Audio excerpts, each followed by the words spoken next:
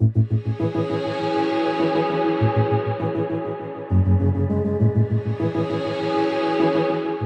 day after Christmas. I hope you had a wonderful Christmas day. Maybe you had a quiet celebration, or maybe your house was filled with chaos. But however you ended up celebrating it, I hope it was a rich and wonderful time, that you enjoyed yourself, and that you had a few moments to connect with Jesus during the day, just to remember what the celebration was really all about. So today, the day afterwards, is the day afterwards. And so what do we do now? So I want you to think for a second of a concert that you went to that you really, really liked. It could be Katy Perry or Led Zeppelin or Taylor Swift or the Grateful Dead, Tony Bennett, August Burns Red, Beethoven's Ninth, or the Christmas concert at PLU. Just pick something and remember that about the time that you had and why it was good. I can think of a couple of concerts that I have been to that were really, really fun. You know, great music, fun venue, good time with friends, created lots and lots of fun memories. But then they play the last encore and it's over. There are lots of fun events that are kind of like concerts. They're just one and done. Concerts are just one of them. I mean, maybe you went to the World Series once, or maybe you've been to a Super Bowl game, and you look forward to it, and you have a great time, you make great memories, but then it's over. But there's another category of events, not just one and done. It's a category of events that are real life-changing experiences. They may only happen once, but they're not over. They just continue affecting your life. They change who you are, like when you get married, or when you have a child, or when you get your degree, or start a new job, or when you retire. You look forward to that moment, and it changes your life forever. It's not just one and done. Some events, like concerts, create memories, but other events change your life. And now think about how you view Christmas. We create memories each year, but how much does it really change our lives? Is Christmas just this build-up one and done, or does it continue to change your life? It's such an important question to ask, especially right now, where as followers of Jesus, all sorts of really non-Christian things are being attributed to the church. And before we complain about the culture or the news media, I think it's a good idea to ask ourselves, are they saying that because we gave them something to criticize? We also need to be really certain in these times that it's Jesus that we're following and not something that we've just dressed up and called Jesus. So is Christmas just a one and done thing in our lives, or is it a really transformational event? Every year there's this huge buildup. I remember in August, Costco began to roll out their Christmas stuff. And then we we get barraged by Black Friday and Cyber Monday. And I didn't even know that stores printed and mailed out catalogs anymore. But we've been inundated by Land's End and LL Bean and, on and on and on. I mean, forests have died promoting Christmas. And then there's all the ads on social media to get you to buy this thing or that thing or to do this thing. And the music starts early. And at my house, we have this firm no Christmas music policy until after Thanksgiving. And we have a very firm no Mariah Carey ever policy. And there's pressure to get your order in early this year because of shipping delays and problems with that. So in November, like before Thanksgiving, I ordered my wife a fruitcake from a Trappist monastery in Ohio just because I didn't know whether it would get here in time. Now, probably lots of you are going, who cares if it ever gets here in time? But my wife likes fruitcake. I don't particularly, but I got to tell you, the Trappists have something going on. This thing was life-changing. I'll let you know where I got it from. You can get one next year, but order early. So there's this huge buildup to December 25th, and then it's over. It's December 26th, and what's everybody doing? Well, some of us retired from Christmas, but we've kind of moved on to New Year's. What do you do on New Year's Eve? What plans do you have? And sometimes we feel like getting Christmas over just brings us a sense of relief. There's so much hype and so much pressure. I know Christmas morning at my house, we're all exhausted. And so December 26th, Christmas is past, but it's not really over. Because Christmas, particularly in the church, is not a day. Christmas is a season. And I'm not a big stickler about this, but I always think it's kind of funny because people refer to December as the Christmas season. It's really not. That's Advent. And the Advent season is kind of the corrective to the hyper buying, frenzy, partying. Advent is the corrective of that because it gives us a little bit of space to think and to prepare for Christmas. But Christmas, the feast of the incarnation, the idea that Jesus comes to earth to be our Savior, to show us what God is like, takes more than a day to really figure out. And so Christmas is also a season. It goes for 12 days, not just one. And Christmas helps us to not move along too quickly. It gives us some time to engage with the idea of God redeeming the world. And I love this verse that we have for this morning in Luke chapter 2 because it keeps us from moving along too quickly. It keeps us from forgetting too fast the importance of what we have just celebrated on Christmas. Luke chapter 2, 19 and 20. But Mary treasured up all these things and pondered them in her heart. The shepherds returned, glorifying and praising God for all the things they had heard and seen, which were just as they had been told. The language here is so great. It's so picturesque. Mary treasured all of this stuff up and pondered it in her heart. Mary doesn't move along really quickly to the next thing. The wise men and the shepherds don't come and Mary's like, well, that's great, you're all adoring him, but if I don't feed him soon, some crying he'll make, and that will ruin a really great Christmas carol.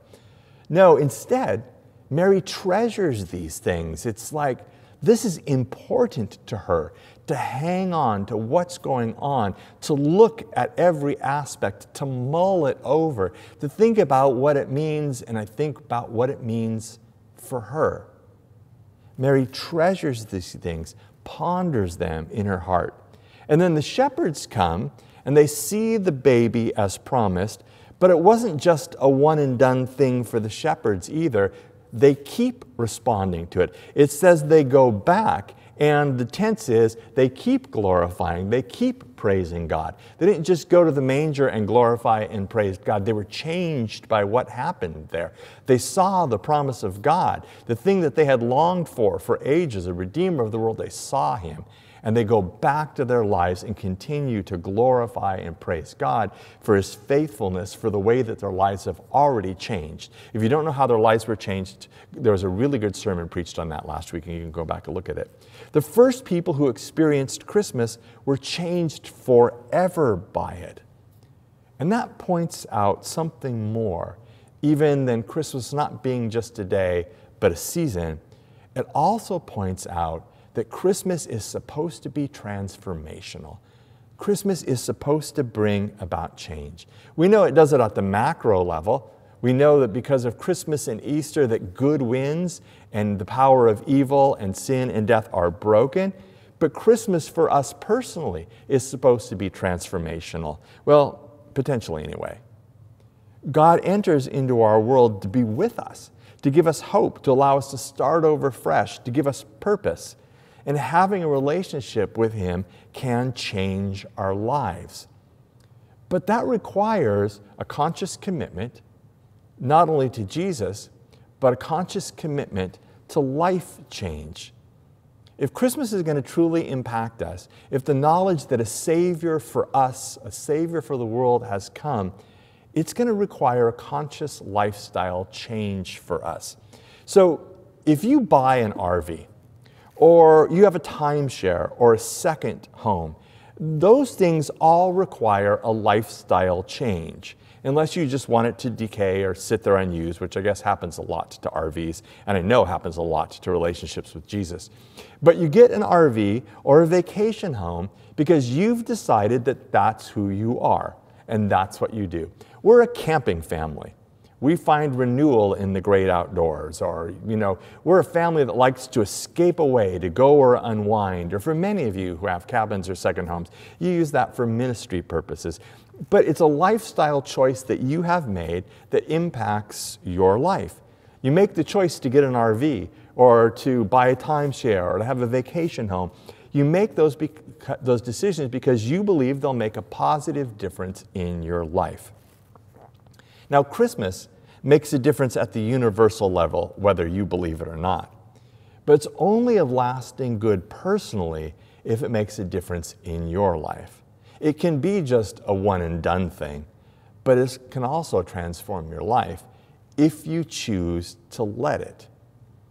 For some of us, that means that we really need to decide whether we're going to believe and act on this. For others, it means we just need to get our priorities straight, or perhaps just stop being lazy. Because the last carol will soon be sung till next year, and the lights will come down, and the tree will get put back up in the attic, and then what? Will the fact of Christmas make any difference in your life in the long run? When the holiday's over, even if you stretch it out to its full 12 days, how will your life be different? And here's kind of the kicker. Because whether it's Jesus or somebody else, something or someone will inform the choices that you make this year. There will be a God that you follow who will guide the decisions that you make, who will help you to make your choices. Because we just have to have something bigger than ourselves to believe in. And if we don't have it, we created it. We create it. We've just celebrated the fact that God has come among us for a purpose. And that can be the guiding principle of your life. Knowing Jesus present with you can be the God that you rely on. But will it? What's the lens that you'll look through for all of your decisions and conversations and media posts? Your party affiliation? Your lifestyle expectations? Or the reality that God has come among us in addition to bringing us salvation and making all things new? We will all follow a Messiah this year. If it's not Jesus, you'll create another Messiah for yourself. And I can't guarantee where that Messiah will take you. We'll all choose something this year that will guide us through the highs and the lows and just the regular substance of life. So what will you choose? Well, duh, Michael, we choose Jesus. That's great. That was the answer I was hoping for. But how will you follow through on that? I was thinking about this. What's the opposite of intentional living? Is it unintentional living? Is it accidental living? Whatever the opposite of intentional living is, we do that too much. Let's not do that this year. Let's do the opposite of intentional living, and let's be intentional about how we live. Now, anything that is worthwhile is going to require some work. Running a business, having success in school, doing anything. Why would we think that having a relationship with Jesus, why would we think that growing spiritually, growing in discipleship, why would we think that's any different? But we just have to decide what lifestyle we're going to live. We're just going to have to decide what God will follow. We're just going to have to decide who is going to be the Messiah. Is it going to be Jesus, or is it going to be some political or social figure in our lives? It's not only the day after Christmas, it's also right smack dab at the beginning of the year, which is a great time to decide how you want to live in the coming year. We have a chance to change, intentionally change, how we're going to live next year. We have a chance to be like Mary, to treasure up in our hearts everything that God has done for us, and then decide how to respond to it. What do you need to do in response? You might decide that you need to pick up a devotional or engage more in quiet time. We have all sorts of resources that we can help you out with. You might decide that you really need to start serving. You need to start helping other people in Jesus' name, in your neighborhood or in our community or wherever. You might realize that this last year, you just didn't have much margin. And so you need to consciously create some space every day just for some quiet, just to make yourself available to God. You might decide, as you look at your key relationships, that the way that you've interacted with your kids, the way that you've interacted with your spouse or your significant other, the way that you've interacted with your friends wasn't really Jesus-y. And you know you can do better and you want to do better. Maybe that's a goal. Or maybe you just need to change your perspective on life. Instead of dreading your job, maybe you need to look at it as a mission field. And I could go on and on and on. There will be a million different ways of how we can connect to God, about how we can make intentional lifestyle choices depending on us. We're all really unique and individual. But imagine if you live intentionally in response to what God has done for us at Christmas in sending Jesus. That would be powerful.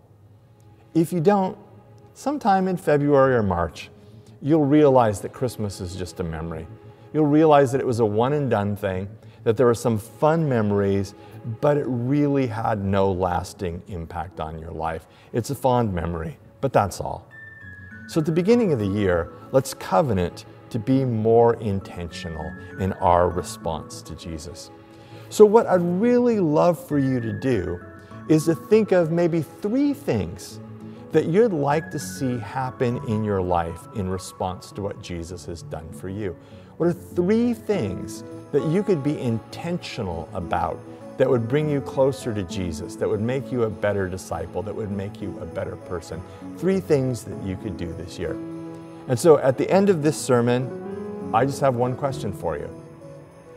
What are your 3 spiritual goals for the coming year?